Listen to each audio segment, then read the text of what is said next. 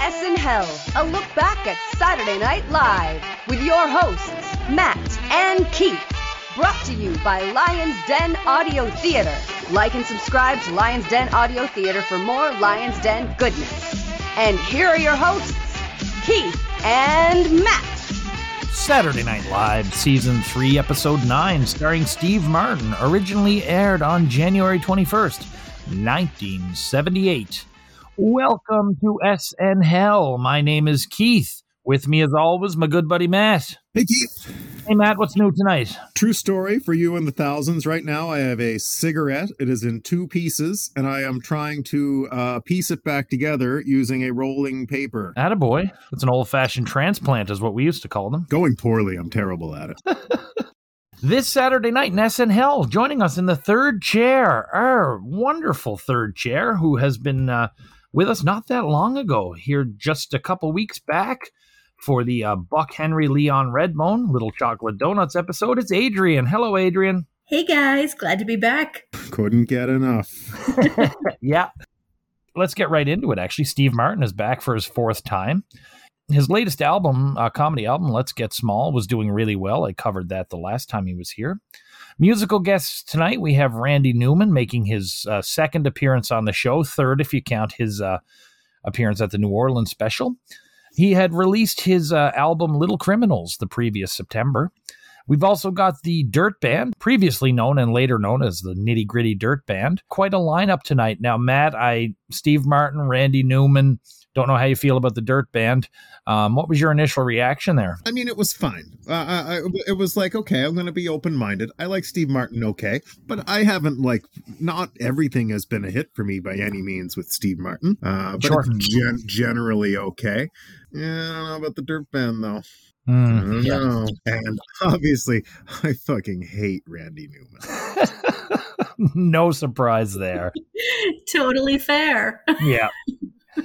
So just to review our Steve Martin episodes, the first one it was Steve Martin with Kinky Friedman. We rated that one a 5.7 out of 10. Our second one, Steve Martin and the Kinks, we gave an 8. The one at the beginning of this season with Jackson Browne, we did not enjoy at all. We gave it a 4.3. So Steve Martin, the legendary host, has some catching up to do, at least as far as our chronology is concerned. He's not even my favorite regular. Buck Henry is. Well, Buck Henry's mine as well, yeah. We got a message via Twitter, and it's just a quick question, actually. It pertains to scores. This one comes from Paul. It's mainly for Matt and I, but Adrian, feel free to chime in. Basically, the question is, how do you grade the episodes? And I followed up, and the message I got back was like, do you have like a checklist you go down, or is it just an overall feeling? For me, it's kind of a checklist, really. I go through, does that hit the right spots? And then there's kind of like a little bonus. It's not a full-on metric like your teachers would have, but it's kind of like, did this make me laugh? Was it smart? Was it funny? Was it timely? That's how I do it. I don't think you do it the same way, Matt, do you? No, Paul, I literally, before I give my score, I ramble it out. I talk it out here on the spot. I verbalize everything I'm considering, and there's no. I don't take a single note. I don't have any paperwork at all. The only papers in front of me are zigzags. Yeah, I'm an off the top of the head kind of guy. Otherwise, I just don't enjoy myself.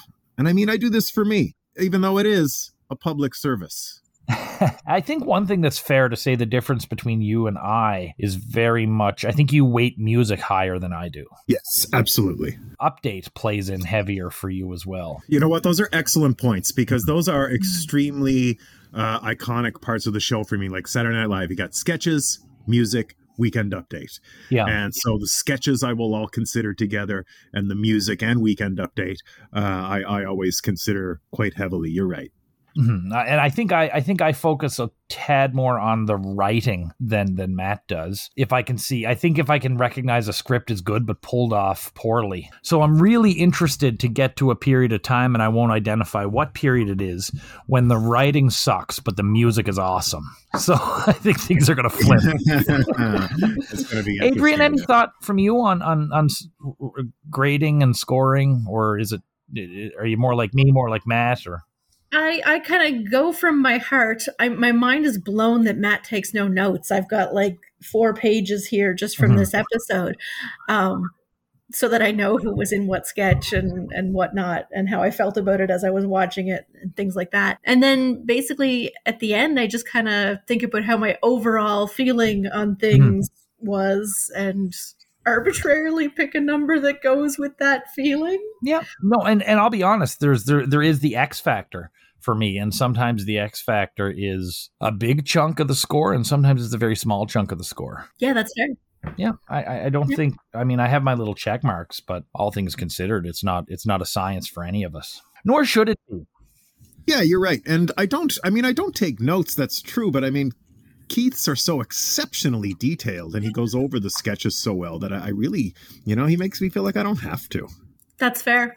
I get that. Thanks for the message, Paul. And you can get us at SNL1 at Twitter. I didn't pick that name. It was kind of the one we kind of got stuck with. But yeah, drop us a message, leave a comment. There have been a lot of comments. We're doing what we can, and we're having fun doing it. I also should mention, Paul, that I watched the episode as close to recording as I can manage, which is also very important to me. And the further out that is, like, I have taken notes before. If I have to watch it like the day before, I'll write some shit down. Yeah. But yeah, so that's a little bit of how we make the sausages, I guess. So the cast is back from Christmas break. It is January 21st, 1978. And we have two new writers joining the staff. First off is Brian Doyle Murray, big name in Second City, older brother of Bill. A successful writer, comic actor to this day, still quite busy. He wrote for the other Saturday Night Live show, the Howard Cosell one, wrote for SCTV, of course. He later went on to appear. I mean, people know him from Caddyshack and movies like Scrooged, Christmas Vacation, Wayne's World. Younger fans know him as the voice of the Flying Dutchman on SpongeBob. Do you know Brian Doyle Murray at all? Yeah, only from his, for his famous brother, and in various supporting bits and comedy shows and movies. Yeah.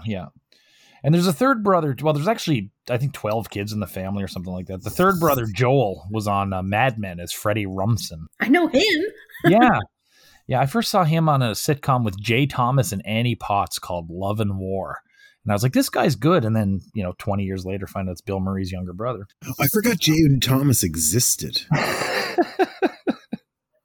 Yeah, he passed away a few years back. What? I didn't know that. Yeah. And our second new writer, Don Novello. So Don Novello was an advertising copywriter. He wrote a book definitely way ahead of its time called The Laszlo Letters.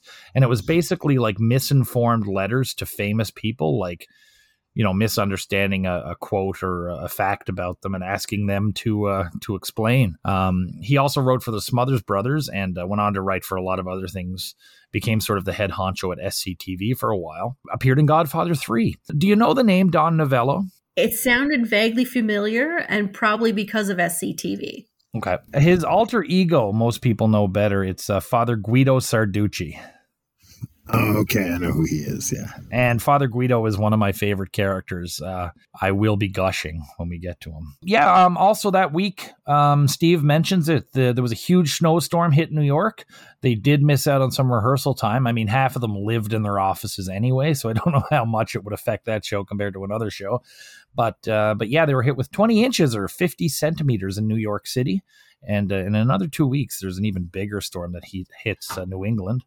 But that's the weather report for that. So there was truly quite a storm that hit the previous day. So we go to our cold open.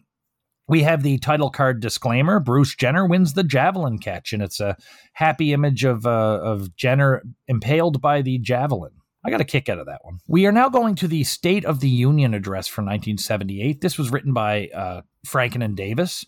And Jimmy Carter comes out to the podium. When I first saw it, I immediately thought of the, later we'll see it with Michael J. Fox and Dana Carvey, the Operation Desert Storm, George Bush thing. Anyway, this is clips from the actual State of the Union, intercut with Aykroyd as Carter, and Bill Murray and John Belushi are in the background as Walter Mondale and Tip O'Neill. Carter talks about how great things are going as Murray nods off and Belushi drinks booze.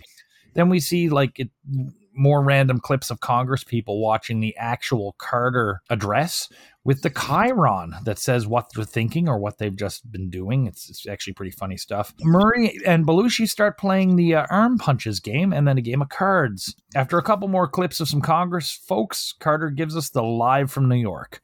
I thought this was really funny, and it was good. I enjoyed this, both, what Carter was doing, what Aykroyd was doing, and what was going on behind him. It was almost like two kind of funny sketches in one for me. Yeah, the actual images from Congress were actually, they were really funny, and the chyrons were great. Like, thinking about snow tires got me, because that's me when I'm in an important meeting. I'm thinking about what I need to do at home, and guy wearing his new shirt. Of course he is. He got it for Christmas. He looks so cranky with that new shirt on. But he probably got it for Christmas. It was a great cold open. I always liked Dan's Jimmy Carter, and Belushi made me laugh a couple of times, but I'm not on the boat with you. I didn't think it was funny. I actually thought it was quite wretched. I didn't think the chyrons were funny, and I thought it was too, I don't know, I found it kind of boring. And, the cutaways to the gags, and it was awfully topical, which is, fine. That's going to get worse with the cold opens and the topical humor, because we know Weekend Update sometimes suffers from that. And we're watching this in 2023. Anyway, I didn't see what you guys saw. I didn't like it at all. We now go to the monologue. So Steve Martin comes down, huge applause. He does note the snowstorm, and he said, we didn't get to rehearse, but that's never stopped us before. Martin notices that $50 is missing from his pocket. He gets quite angry, and he calls Belushi up on stage to accuse him, yells at him, kicks him off the stage. Martin then puts his hand in his other pocket and realizes he kind of drops the subject. He does a bit about pouring water on the ground, electrocuting himself on the mic. They add this neat visual change to the camera, and he gives us a way to get out of terrible situations. I really enjoyed this monologue as far as Martin's monologue thus far. Now, I haven't rewatched all the other ones, but as far as his monologues thus far, I think this was his best of the batch. I liked the way it started. I thought he had a really good energy for coming out and just being all Steve Martin. The John Belushi part, I felt like it went on a bit too long there. I like Steve Martin's energy just fine. He always brings it. He always seems excited and effervescent and all that. I just thought the act was a little hacky. I did not like the electrocution bit. I thought that was weak. And the how to get out of things. It was really B-grade stand-up. And I didn't dig it. That'd be a hot take for this episode, that you consider it B-grade stand-up. People will come down on you for that one.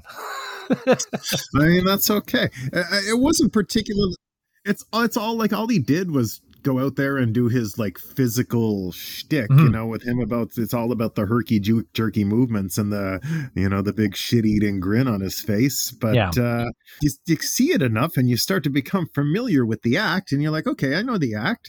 Then once you see it enough times, you start looking for the jokes a little more. Because I get it. You're Steve Martin. You're funny. He's relying so exclusively on his delivery. He lost me after the $50 and the electrocution as well. We now have a re-airing of one of my favorite commercials. Matt, you and I have seen it, so I'd love to hear just from Adrian on this one. Swill, Bill Murray, drinking mineral water taken from Lake Erie. Like I said, one of my favorites and a classic highlight reel bit. Yeah, it was great. I was totally on board with it, and then they started to pour the water, and I was also just having a snack while I was watching it, and I was just like, oh, this is disgusting. I even drew a gross face in my little notes here. So it was beautiful, but also disgusting and very American made in a gross kind of way. Mm-hmm. Yeah. The whole part about not just fancy European countries can have these nice mineral waters. Here's our American made mineral water. Rather hideous, eh? So it's just it's just so gross.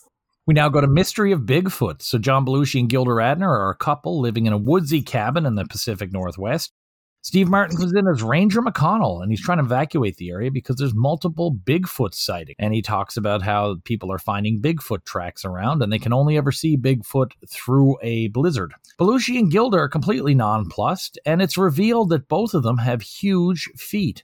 There's a few jokes about their huge feet, like the wood stove was given to them given to Gilda in her stocking. Belushi puts on his big fur coat and goes out to cut some wood. Nobody puts two and two together, and Martin shoots out the window after he confuses Belushi for Bigfoot and shoots him with a tranquilizer dart. This was silly as hell, but I thought it was the good silly. I don't remember ever seeing this sketch before, and the twist really hit me in the right spot. I thought there were good performances all around, ridiculously funny, but ridiculous more than anything else. I was weak when Belushi put his feet up on the table and you saw that he has these gigantic feet. And then when Gilda moves and she's got them too, it was great. I also loved her giant knitting needles. I don't know if they were supposed to be giant, but loved that. Did like how they kept going back to Moose Creek and Otter Valley. Otter Valley. This is the right kind of silly. I don't think it has to be a guilty pleasure. It knows it's silly. It actually reminded me of like late 80s, early 90s Saturday Night Live with its silliness. There was something just so absurd about it. You're like, oh my God, come on. but they play it so straight. And, Steve Martin with the place names was really good. Everybody was really good in it. Mm-hmm. And you're right. When he put his shoes up, I was like, oh, for fuck's sake. It was really good. I liked it a lot. We now go to the Festrunk brothers, and this was usually these were written by Dan Aykroyd, Steve Martin, and Marilyn Miller. Second appearance of two Czechoslovakian brothers who have recently come to America. They are in their apartment, and they say there's two swinging foxes coming to their pad tonight. Now, Org has submitted their names into a computer dating service and has matched them with two women. Garrett pops by as their swinging American friend Cliff, and Cliff invites them to a party. They say they can't go because they have two swinging American foxes coming, but they invite him to have some drinks at their swinging bachelor apartment bar. Lorraine and Jane enter as Bodka and Vobsina Cherbu, two Soviet female versions of the Festrunks, essentially. The brothers are disappointed that they are not American women. Belushi enters as the women's uncle Krabosh, who is very much like an older Festrunk. The women see Garrett, and they lose all interest in the brothers, and they physically knock him onto a chair and start to undress him. I much preferred this one to the first Festrunk Brothers sketch. I loved everything about this. The wordplay was great. The guys were great. The women were excellent. Garrett and Belushi were awesome. Yeah, I just really enjoyed this one. And I have some questions as to why, but I'd like to hear what you guys might have to say on this one first. The two wild and crazy guys were kind of a meme in my house growing up. So I have a very soft spot for the wild and crazy guys. They went on the computer to find foxes. Yeah, I loved it, but I may have a whole bunch of nostalgia tinting my view. I definitely liked it more than the first one as well. The first one was some sort of weird beta version, it felt like, and this seems to arrive as a fully developed sketch and idea. A few things I would note. Again, it's such physical comedy from Steve Martin in this. His gyrations, his walking, it's all very funny. He's so good at it. The voices are terrific. You're right. Jane especially I thought was really good, and just so uncharacteristic of Jane to be in this role. I really enjoyed the awe at computer dating in 1978. Like, it's just what we do now. Yeah. Well, I wanted to ask you, like, the last sketch was the brothers basically, approaching two women in the basement of a apartment building and really coming on strong. Does the women being the ones coming on strong in this one, or the fact that it appears to be somewhat consensual, does that make it sit easier for you? Because it certainly did for me. Good segue. These are extremely rapey characters. And, the women that showed up from wherever they showed up were also extremely rapey. I mean, they kind of attacked Garrett and were all up in his business, pulling off his clothes. And just to double back for a second, there was a lot of weird black jokes, I thought. when Garrett was there. And I was wondering when I was watching them, I'm like, is this Fly Today? Like, he keeps calling him Soul Brother, and he looks at his hand after he high fives him or shakes his hand or whatever the fuck they did. I remember Dan looking at his hand. Anyway, I was like, there's a lot of racial humor here that would be extremely touchy today, but maybe you get away with it. But I don't think in general you get away with these rapey-ass characters today. And they're funny and they do it great. And I know it's 1978 and we can look at it through the lens of history, etc., etc., etc. But yeah, I like it. But I think there's problems with it. Well, yeah, there's obviously going to be problems with a scene like that written in the 70s. Hell, there's problems with scenes like that written in the 90s and 2000s. But I think it was done with heart, weirdly. I hate to be defending a rapey sketch. I think I disagree. I don't see any heart in this sketch at all. I think these are guys, it's physical comedy almost exclusively, and they're doing their voices. And, that shies away from the fact that if these were two guys from Chicago, that this would just be this weird little rapey sketch. Like, put these guys from Chicago. So all they got, the humor here is in their voices and their gyrations. I don't think the humor is in them pretty much wanting to sexually assault people because they're from Europe. Yeah, I actually think this is quite heartless. I disagree completely. No, that's fair. It's a strange one for me in the middle here because if there was a fest drunk son, I worked with him. And he talked like that. He didn't wear the loud clothing, but he was very interested in women all the time. And his diction was like that. Not as certainly not as cartoony, but very, very strong. Like, there would be just weird words thrown in that made sense, but were so superfluous that you'd wonder why they were even there. We now go to the Dirt Band, formerly the Nitty Gritty Dirt Band. They were an LA-based country rock band with a very fluid membership over the years, still together today in a modified lineup, heavily modified lineup. To me, they're best known for their cover of Mr. Bojangles from 1970.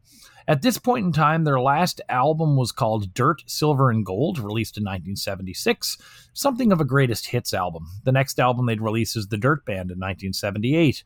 The connection here is that John McEwen, member of the band, was the one who taught Steve Martin how to play banjo, so they're friends for quite many years, and Steve Martin mentions that in his introduction. They perform On the Loose. It's due to be released on their next studio album, which, of course, is The Dirt Band. I did not like the first part of this song. It was way too easy listening for me. It was like uber mellow James Taylor. Did not enjoy it at all. Really enjoyed the instrumental bit at the end. I just thought, I was watching it, and I was like, okay, this sounds very generic, and these musicians are not generic.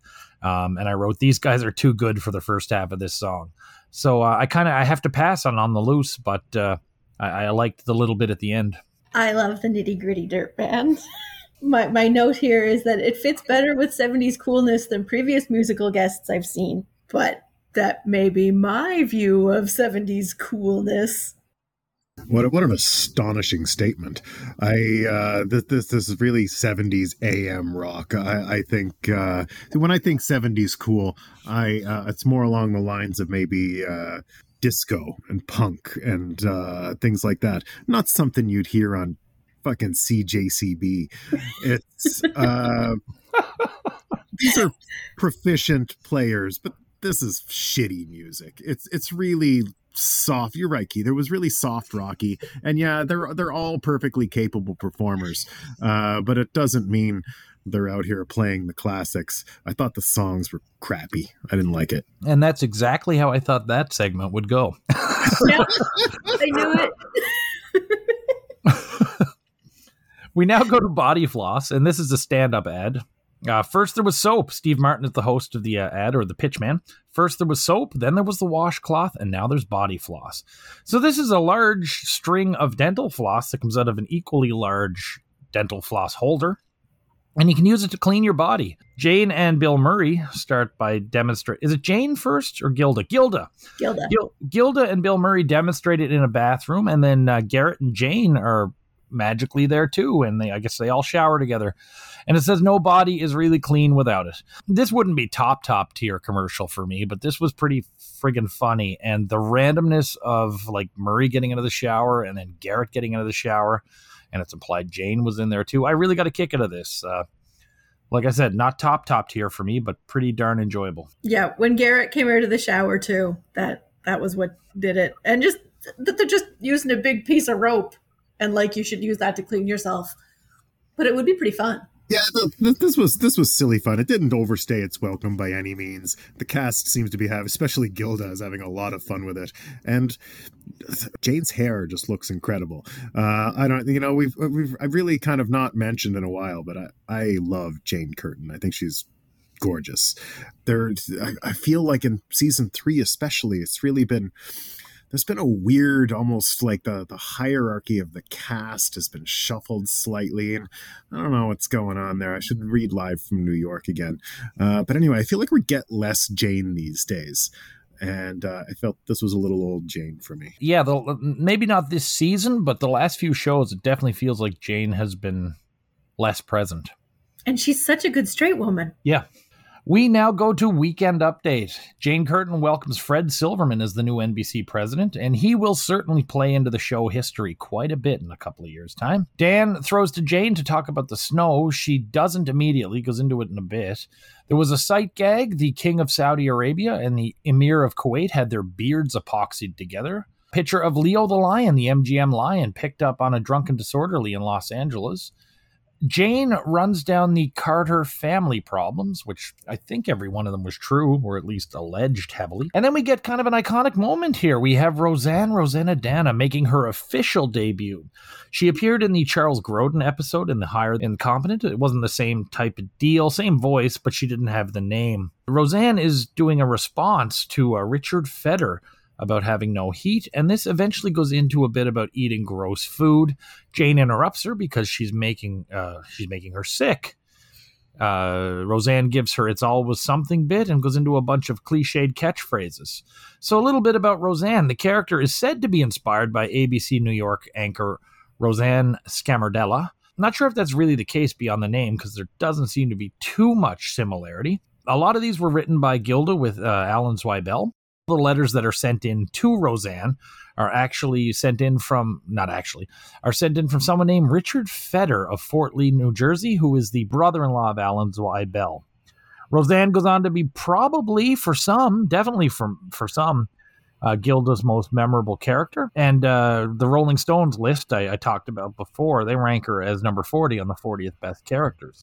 So let's talk Weekend Update as a whole, and then we'll go into Roseanna Dana. It's kind of interesting, Matt. I know that it's your mother's favorite character, and here we had Adrian's dad's favorite sketch last time Adrian was here with Little Chocolate Donuts. So love to hear what you thought of Update and the first real Roseanna Dana. Update is it's coming along a little. It was wretched at the start of season 3. There was like some tankers, like one after another.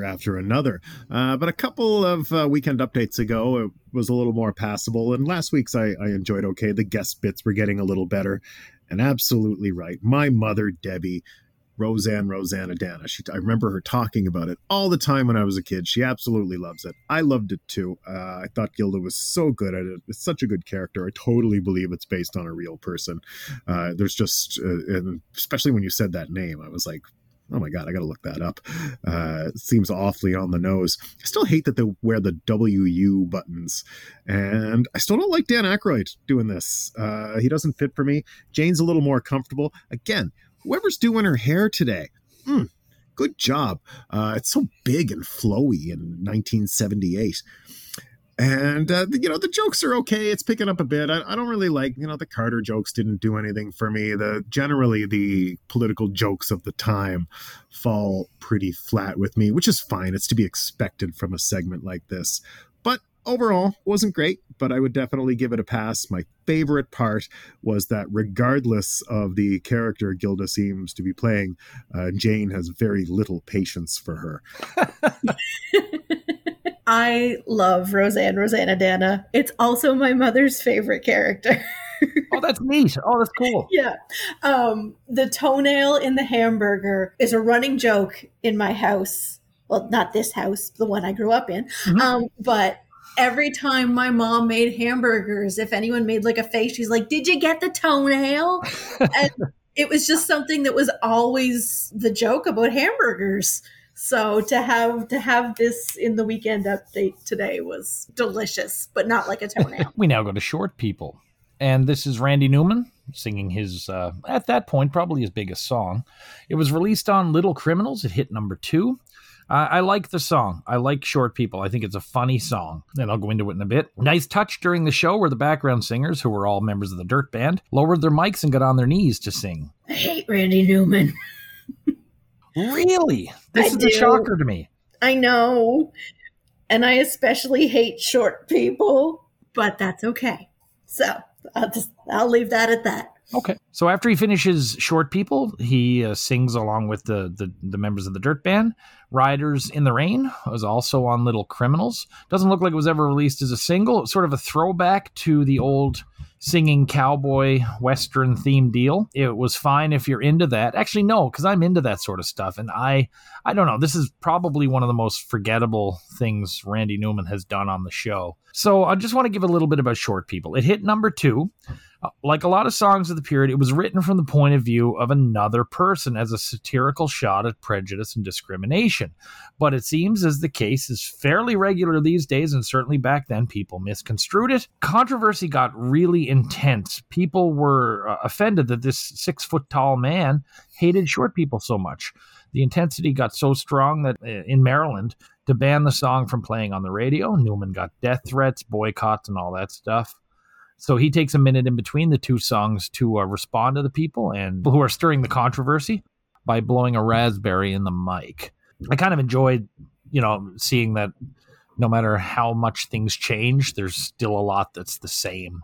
But this is obviously not a vicious attack against short people. Matter of fact, it was only yesterday I always assumed Randy Newman himself was short. I only found out he was 6 feet the other day. I'm 5'1". I am short, people, but that's not why I hate the song. It's just a bad song. I knew the real meaning and still didn't feel the song was good enough to justify the controversy or the like. And maybe I just have irrational hatred towards the short people song, but oh, buddy, it's way down there for me. Randy Newman sucks. Woo! Fucking imagine getting offended by Randy Newman, the most PG, white bread, boring ass, schmaltzy, stupidly earnest composer. Randy Newman is absolutely my least favorite. Like, if I'm in a room with Paul Simon and Randy Newman and I got one bullet, I just shoot myself. It's the music itself is so schmaltzy. There's nothing interesting about it whatsoever. It is absolutely radio schlocky music. Randy Newman's voice is irritating. Like, he's not a powerful singer. I'm sure he knows that. Bob Dylan's not a powerful singer. Leonard Cohen wasn't a powerful singer. But at least these guys weren't out here writing songs that sound like novelty comedy hits. This is a terrible, terrible song. It's like on The Simpsons where they had that bit about Randy Newman just singing about things he sees. It's all he does. It's Family Guy, but that's Family exactly... Guy? Okay, yeah. Whatever it was. That's all I think of with Randy Newman, and I can't even watch Toy Story because I hate him so much. I don't mind Randy Newman. Get out! There's actually 2 or 3 songs that are kind of important. Like, not important, but that I really like. Short People's one of them, but I totally agree with what you say. And actually, so does Randy Newman. He doesn't particularly speak highly of short people these days, or has for a while, and sees it as exactly what you said, Matt, a novelty song. We now go to Family Feud, and this was most likely written by Dan Aykroyd and Tom Davis. I think it was actually written by them. Bill Murray comes out as Richard Dawson, and it's a pretty good Richard Dawson impression throughout. So Steve, Gilda, and John come out as the Mel family. Steve is a romaine lettuce vendor, and their opponents are the Coneheads. So there's a great first reaction as these guys come out. Bill goes through the intros, including French kissing Connie. They jump right into the game, and the first question is, name something people like to bite. The Mells win the toss-up, and it goes to the Coneheads. Primat says organically enacted meat or vegetable matter between two starch planes, which of course is a sandwich, and they get some points. Connie says, one of my biggest laughs in a while on the show, things people like to bite, the big one. It then goes to Beldar, and he says trapeze. Beldar is far worse at this game than his daughter and wife are, incidentally. I thought this was excellently done and extremely funny. I loved that they took the Coneheads out of their living room and dropped them into a weird Earth setting. Thought it was very smart at the evolution of the characters at this point. As far as the feud, I thought it was a great parody. Bill was great for what Steve and Gilda and Belushi had to do. They were fine. And I always like when they marry things together. Like, they could have had another Conehead sketch in the living room, random family feud. I like how they slap things together. And they do it with Celebrity Jeopardy later, and even things like Carcinio and the Little Richard Simmons Show, which we'll see later. I also really get a kick out of Jane and Lorraine's Conehead open mouth smile that they do, but I've never seen Beldar do it. All things considered, I thought this was excellent. I really, really enjoyed this, laughed through the whole thing, and admired how in that small studio they could recreate the Family Feud set as well as they did. I agree. I thought this was awesome. Excellent sketch for me. Bill Murray does do a good Richard Dawson. Like, when he keeps pursing his lips when people are talking, like, and that the smug, condescending way. I wish he'd combed his hair a little or something. Like, he there was clearly no effort to make him look like Richard Dawson, which is fine. He really pulled it off with enough of the mannerisms and the kissing. Belushi was really good too as the frustrated son. A nice low key supporting role for him here. The obsession with romaine lettuce I thought was hilarious. Like, everything was just tracking so well. It was just so well written. And I didn't even get to the fucking stars of the sketch. They're so good. I love their open mouth smiles. Oh my God. Beldar sucks at Family Feud, but I have no idea why Beldar would play Fast Money. It's just the stupidest. I really liked when he answered, I forget what the question was. It was what you eat with something, fiberglass. Something you bite, a trapeze. And Jane's my favorite Conehead. There's something about what she does with her voice and the blank stare that her eyes can give, and that she's like so pleasantly between the two. She's not as far out as Dan, and she's not nearly as grounded as Lorraine, Connie. And it's just, they play their characters perfectly. And I didn't like that Conehead sketch where they went back to the home planet and like Belushi and Garrett were there. I thought that was really dumb. I also wanted to add one more thing. This is just to jump back to another sketch for a second. When we were watching the Czech Brothers, you said Belushi was really good at it. I hated him doing that. I fucking hated Belushi in that sketch. It was so tacked on. Just like when they tacked on that shit in the Conehead sketch. Like, when you have people doing characters and they're doing it well, you can't just shove another cast member into the role like, hey, you go be one. It doesn't work. And it doesn't work for me anyway. I think it's really hokey. It's very like Adapucci. But anyway, I digress. The set looked great. Everybody killed their role. Excellent sketch. Yeah, it was great. Even before the Conehead showed up, and it was still funny when they were going on about romaine lettuce. Yeah. You're not even at the Coneheads yet. So it was really good. So the Rolling Stone list of the best sketches ranks this. Actually, it's the highest ranked Conehead sketch, which I'm not sure I agree with, but it's the 31st. It's number 31 on their best SNL sketches. I should also mention, too, I've been a little neglectful on these lists, but the Judy Miller sketch, do you remember that one, Matt? The Judy Miller show, Gilda was the brownie in her room. It was from the Charles Grodin. Yeah, I do. That's number 18 on that list, and that's well-deserved. I thought that was brilliant. That is brilliant, and that does sound well-reserved, but I would be remiss if I didn't mention that I hate Rolling Stone magazine. Oh, yeah, no, and totally. It's very of the time, and this list will come out again in 2 years, and it'll be completely different. We now go to What If, and this is the first in a short. There's a few of these, actually. I think there's about 4 or 5. So we have Jane as Joan Cage, not Joan Face. She hosts a show where they respond to random questions sent in from audience members, where they answer historical what-if questions. Today's question is, what if Napoleon had a B-52 bomber at Waterloo? Garrett plays Julius Carruthers, a history graduate from Howard U. Bill plays Colonel Ray Egghardt, a retired Air Force general. Garrett notes that Napoleon's luck had run out at Waterloo. Bill says that Napoleon would have loved to use the B-52, and a aircraft like the B-52 would have been very effective. They show a dramatic reenactment of the possibility of Napoleon having had a B-52.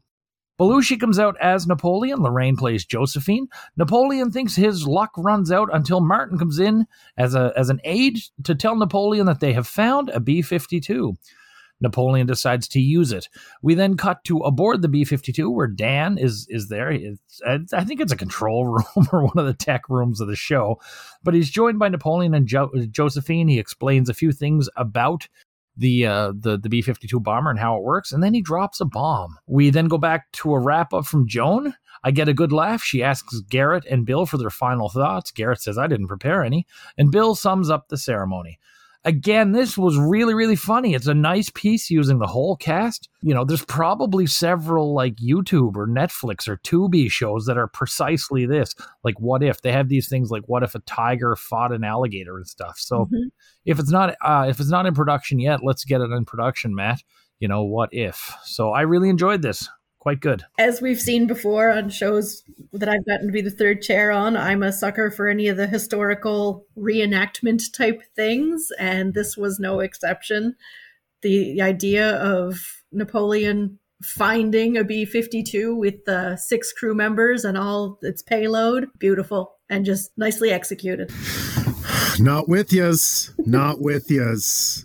Liked Jane, was optimistic. Then they go into this Napoleon stuff. I thought it was really stupid. You got like all these cool costumes, and your joke is that Napoleon finds a warplane. I just didn't think it was funny. Maybe I hit the bong an extra couple of times and it's going to seem hilarious, but it did not land for me. I watched it over my lunch beans today at the office, and it did not speak to me in that environment. And I really don't think it would speak to me in this environment right now. Because, I mean, it's no secret to the thousands I loosen up before the show. We have a Chiron. A woman is hyperventilating. We now go to our Gary Weiss film, and it's Steve Martin driving around Bel Air looking for the homes of famous people.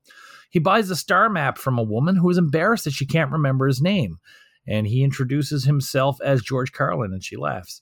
Steve goes to the houses of Jerry Lewis, Debbie Boone, Sonny Bono, where a caretaker comes out, and Steve thinks it's Sonny, Ray Kroc, Carl Reiner. Steve actually gets to Carl Reiner's front door and knocks on it. He then goes to a house that has a German Shepherd in the yard. He says it's Rin Tin Tin's house. This didn't do it for me. I like Sonny Bono. Steve wrote for Sonny Bono. He wrote with Carl Reiner. I sort of expected one of them to stick their head out and tell him to F off or something. But no, this didn't do it for me, actually. I thought this was rather weak and nothing special in there. I agree. I thought this was pretty bad. And I just didn't really think there were any jokes there. I don't know what it was, but it was, I pretty much agree with everything you just said. It was Steve Martin shouting at houses. Yep. I did get one little laugh when he started hollering to Ray Kroc, and he's like, hey, Kroc. Hey, Kroc. That was the only thing I laughed at. Yeah, that was pretty good. I really liked him yelling at country. And oh my God, I would be remiss if I didn't mention the lady that sold him the map. She was the star of the sketch for me. So that. Were you surprised that they were doing star map sales back in 1977? It would have been? Not really.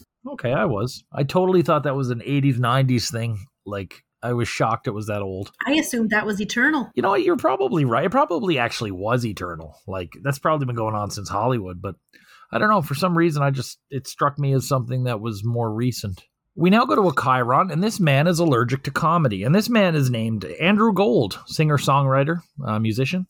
He was Lorraine Newman's boyfriend at the time. Gold, of course, very proficient singer and songwriter. He wrote Thank You for Being a Friend, later used by the Golden Girls, Spooky Scary Skeletons, Lonely Boy, and Never Let Her Get Away, which he actually wrote for Lorraine. He's another one of these favorite songwriters, Matt. I'm not familiar. Not even with Spooky Scary Skeletons? It's a Halloween staple. Yeah, it's only a recent one, though, isn't it? It's like within the last 10 years or something it snuck out, isn't it? Like, it's been around forever, but I only know it because of the kids. yeah, But, same here. Yeah. It's classic. We now go to White Russia. So the Dirt Band, actually John McEwen of the Dirt Band wrote this during a tour of Russia. They were one of the first American bands to play a tour in the USSR or something like that. They had some distinction of that sort. Steve sits in with the band on banjo. I wrote here that he's immediately upstaged by his mentor, John McEwen, although he does redeem himself later. This is an instrumental song. It goes from like banjo to saxophone to harmonica to clarinet. For me, this was amazing. My jaw dropped because it starts as this country bluegrass and slowly goes into something with like a Eastern European flavor. I really enjoyed this. Blown away by it. I thought it was fantastic. This song is phenomenal. My notes are as follows. Bitchin' banjo work. Sax guy's killing it. Harmonica fella, he's doing his thing. Sax guy's also the clarinet guy, and now he's two recorders guy. Definitely my favorite song of the evening. Captain Woodwinds was amazing. Two recorders at once. And you know what? I like the clarinet. I think it's a pleasant sound. I find it very relaxing. And even when played properly, I don't like the banjo. I don't like it. I don't like how it sounds. It just sounds like Deliverance. I can never separate them again. That's a me thing, I guess. But I will never not think of Deliverance. So good nights with his banjo, Stephen. With his banjo, Steve thanks everyone for the night. Just generic good nights from what I could see. Yeah, me too. Lorraine looked like she was drying her hair, though, possibly to get ready to go out after being a conehead. Well, her boyfriend was there. Because he's the spooky, scary skeletons fella. Yeah, they're going to the studio. At this point, they might be going to Belushi and Aykroyd's blues club they had. Let's rate this episode. So the host, to me, this was Steve Martin's best show to date, bar none. To me, he came out, he gave it his all. Again, blended perfectly with the cast, partook in some musical performances that was excellent and you know, sheer musicianship, not comedy. Strong monologue, I thought. He's in everything, but he's rarely front and center in the sketches, which I really kind of admired. You know, he disappeared into the ensemble and worked well, and I thought he really brought his A game tonight. I was really pleased with Steve Martin. What about you guys? Yeah, he fit in just perfectly. He was the main in a couple of sketches, but not too many. I love the Nitty Gritty Dirt Band, so having him playing with them, that was great. Yeah, I thought he was fab. Can't really complain about Steve Martin except for the monologue. I didn't like the monologue. I thought that was pretty bad. But otherwise, I mean, it would be fair to blame him for some of the writing I didn't like. You know, he takes part in that kind of business, like those Czechoslovakian brothers. I didn't really care for that, how that sketch was written, but it's neither here nor there. But he did fine. Yeah, he's great with the cast. As I said the first time he hosted, when I was a kid or just even a younger person, teenager, I used to think he was just a cast member, that he had just been on the show. But of course, he was only ever a host. He brought it. You're right. He brought it. Good job, Steve. Mm-hmm. So the music, for me, 50-50. First off, Dirt Band, excellent musicians and performers. Didn't like On the Loose at all, except for the tail end. White Russia blew me away. Really liked it, and it was a musical wow moment for me. Just the way it sort of took me around the world there. Randy Newman, I like short people, and I'll be honest, I admire him for playing it live on TV at the height of this controversy. I think that was pretty ballsy of a guy who we could certainly accuse of not being that ballsy over the years. Riders in the Rain, not for me at all. But I think the biggest issue for me with the bad music tonight was just song selection rather than performer. I love the Nitty Gritty Dirt Band, and the way they did White Russia was phenomenal. So I'm pleased with the music because I'm just pretending Randy Newman didn't happen. You can't trust people. People like shit. Look at how many albums Jennifer Lopez has sold. People like fucking garbage. So whatever. Fuck people. But the music was pretty bad for me across the board, which is probably why I'm coming in so hot about it. I would never listen to any of this again. I might listen to White Russia or White Russian or whatever the hell it was called, because it was nice and fast paced. I didn't have to listen to anybody sing, which was pleasant. And you're right, Kate. Your description of the song, how it kind of flows from one kind of thing to another kind of thing, that was really cool. So I'd probably listen to that again. But as far as the music goes, all I can think about is how much I hate Randy Newman. And I really didn't care for the other Dirt Band performance rotten episode for me as far as the music goes. So what was the worst sketch or comic segment of the night? The body floss is my worst of the night, but I didn't hate it. I just liked other things a lot better. My least favorite of the night is What If with the Napoleon thing and the B-52. Clever premise. I was excited to see Jane as the straight woman. And then it was just fucking stupid joke that is, it's like a stoner humor or something, which... I don't know. It wasn't absurdist. It wasn't clever. It was just like, oh yeah, Napoleon gets a plane. I thought it was lazy. I appreciated the costumes, but there was nothing there for me. Nothing. For me, I actually went with the Gary Weiss film. I enjoyed a lot of this show.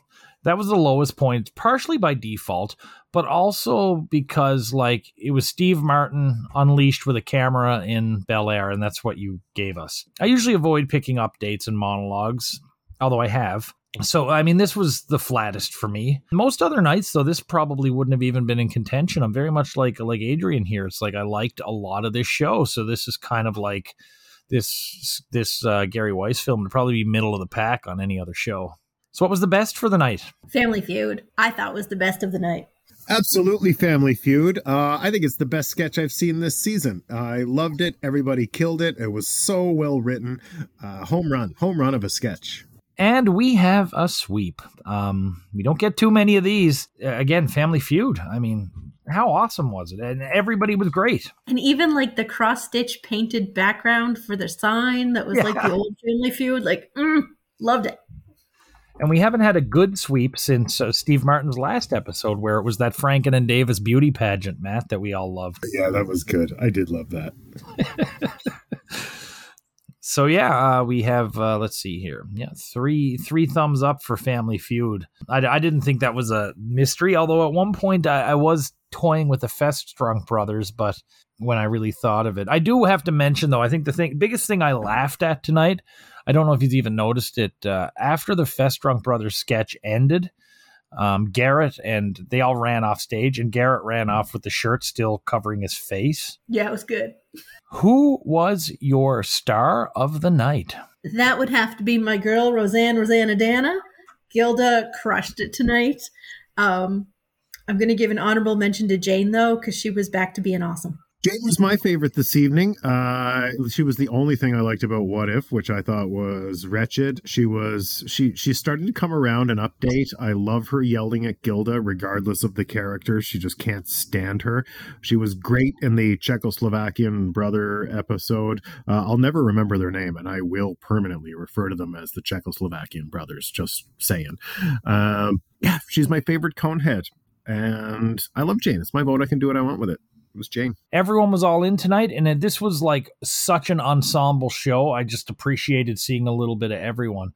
I did, however, go with Dan Aykroyd. I thought he was the busiest by far, and he did so well in so many things. So we get his Jimmy Carter, we get his Beldar, we get Festrunk, and a bit of technobabble in the Napoleon sketch, and actually marked improvement and update. Overall, so when people shit on Matt and I for being cranky about some crappy episodes of SNL, I think it's episodes like this that they're remembering. Strong writing, strong performances, ton of energy, and most importantly for me, an ensemble piece where everyone has something to do. A lot of people brought out their A game, and they're sort of in the pocket list of characters is growing. We saw a lot of A material tonight that you think of from the period. You think of all these characters, and yet when you think of what was missing, it's like this big backlog. We didn't see Baba Wawa, we didn't see Emily Latello, we didn't see Tom Snyder, we didn't see Nick, we didn't see Samurais, we didn't see Bees. So for me, this episode, it was all this new stuff, or stuff that they haven't been pulling out as much, has been created, and it'll go on to be iconic. This episode, for me, I don't know what it was, but there was something about the layout of the sketches for me that each one was almost so different from the one before it that it was like the perfect complement. Maybe it's the break. Maybe people worked over the break, really put some thought about it. Maybe the new blood in the writer's room did it. But I just thought this episode was smartly written. There was not much cheapness that wasn't meant to be silly. Production values were high and the performers were great. The negative aspects of the show for me were probably the Weiss film and a couple of the music choices. I waffled on this one, but I am sitting at an 8.5 because the music really kind of let me down across the board. I gave it an 8, and for pretty much all the same reasons as you. The 8's because of Randy Newman, and I hate him, so that's why I'm lower than you. But it was fabulous. I mean, it had Rosanna Dana, it had the two wild and crazy guys, it had the Coneheads. What more can you ask? I can ask for a lot more. I can ask for relevant music. Yeah, okay, but you're going to say, okay, time out. I know what you're thinking. Randy Newman is like the #1 album in the country. I don't get to say I want relevant music. I'm going to walk that back. I apologize. But I can want hip music. This is not hip music. I would argue with somebody, and I'm sure there are many among the thousands that would love to argue with me, and that's fine. I didn't like the cold open, and I didn't like the monologue.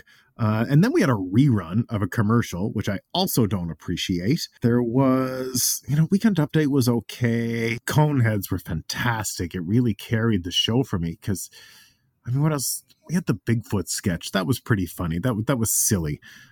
Some good classic SNL. That last song was pretty good. Way too much music on this episode, though. I find your guys' ratings just shockingly high. I really thought the music dragged this down. What If was a letdown. That Gary Weiss film was bad. Yeah, other than Family Feud, what does this episode offer me? It's just okay. I'm going to go ahead and give this episode 5.5. Ouch. So with my 8.5, Adrian's 8 and Matt's 5.5, see, he does put more weight on the music.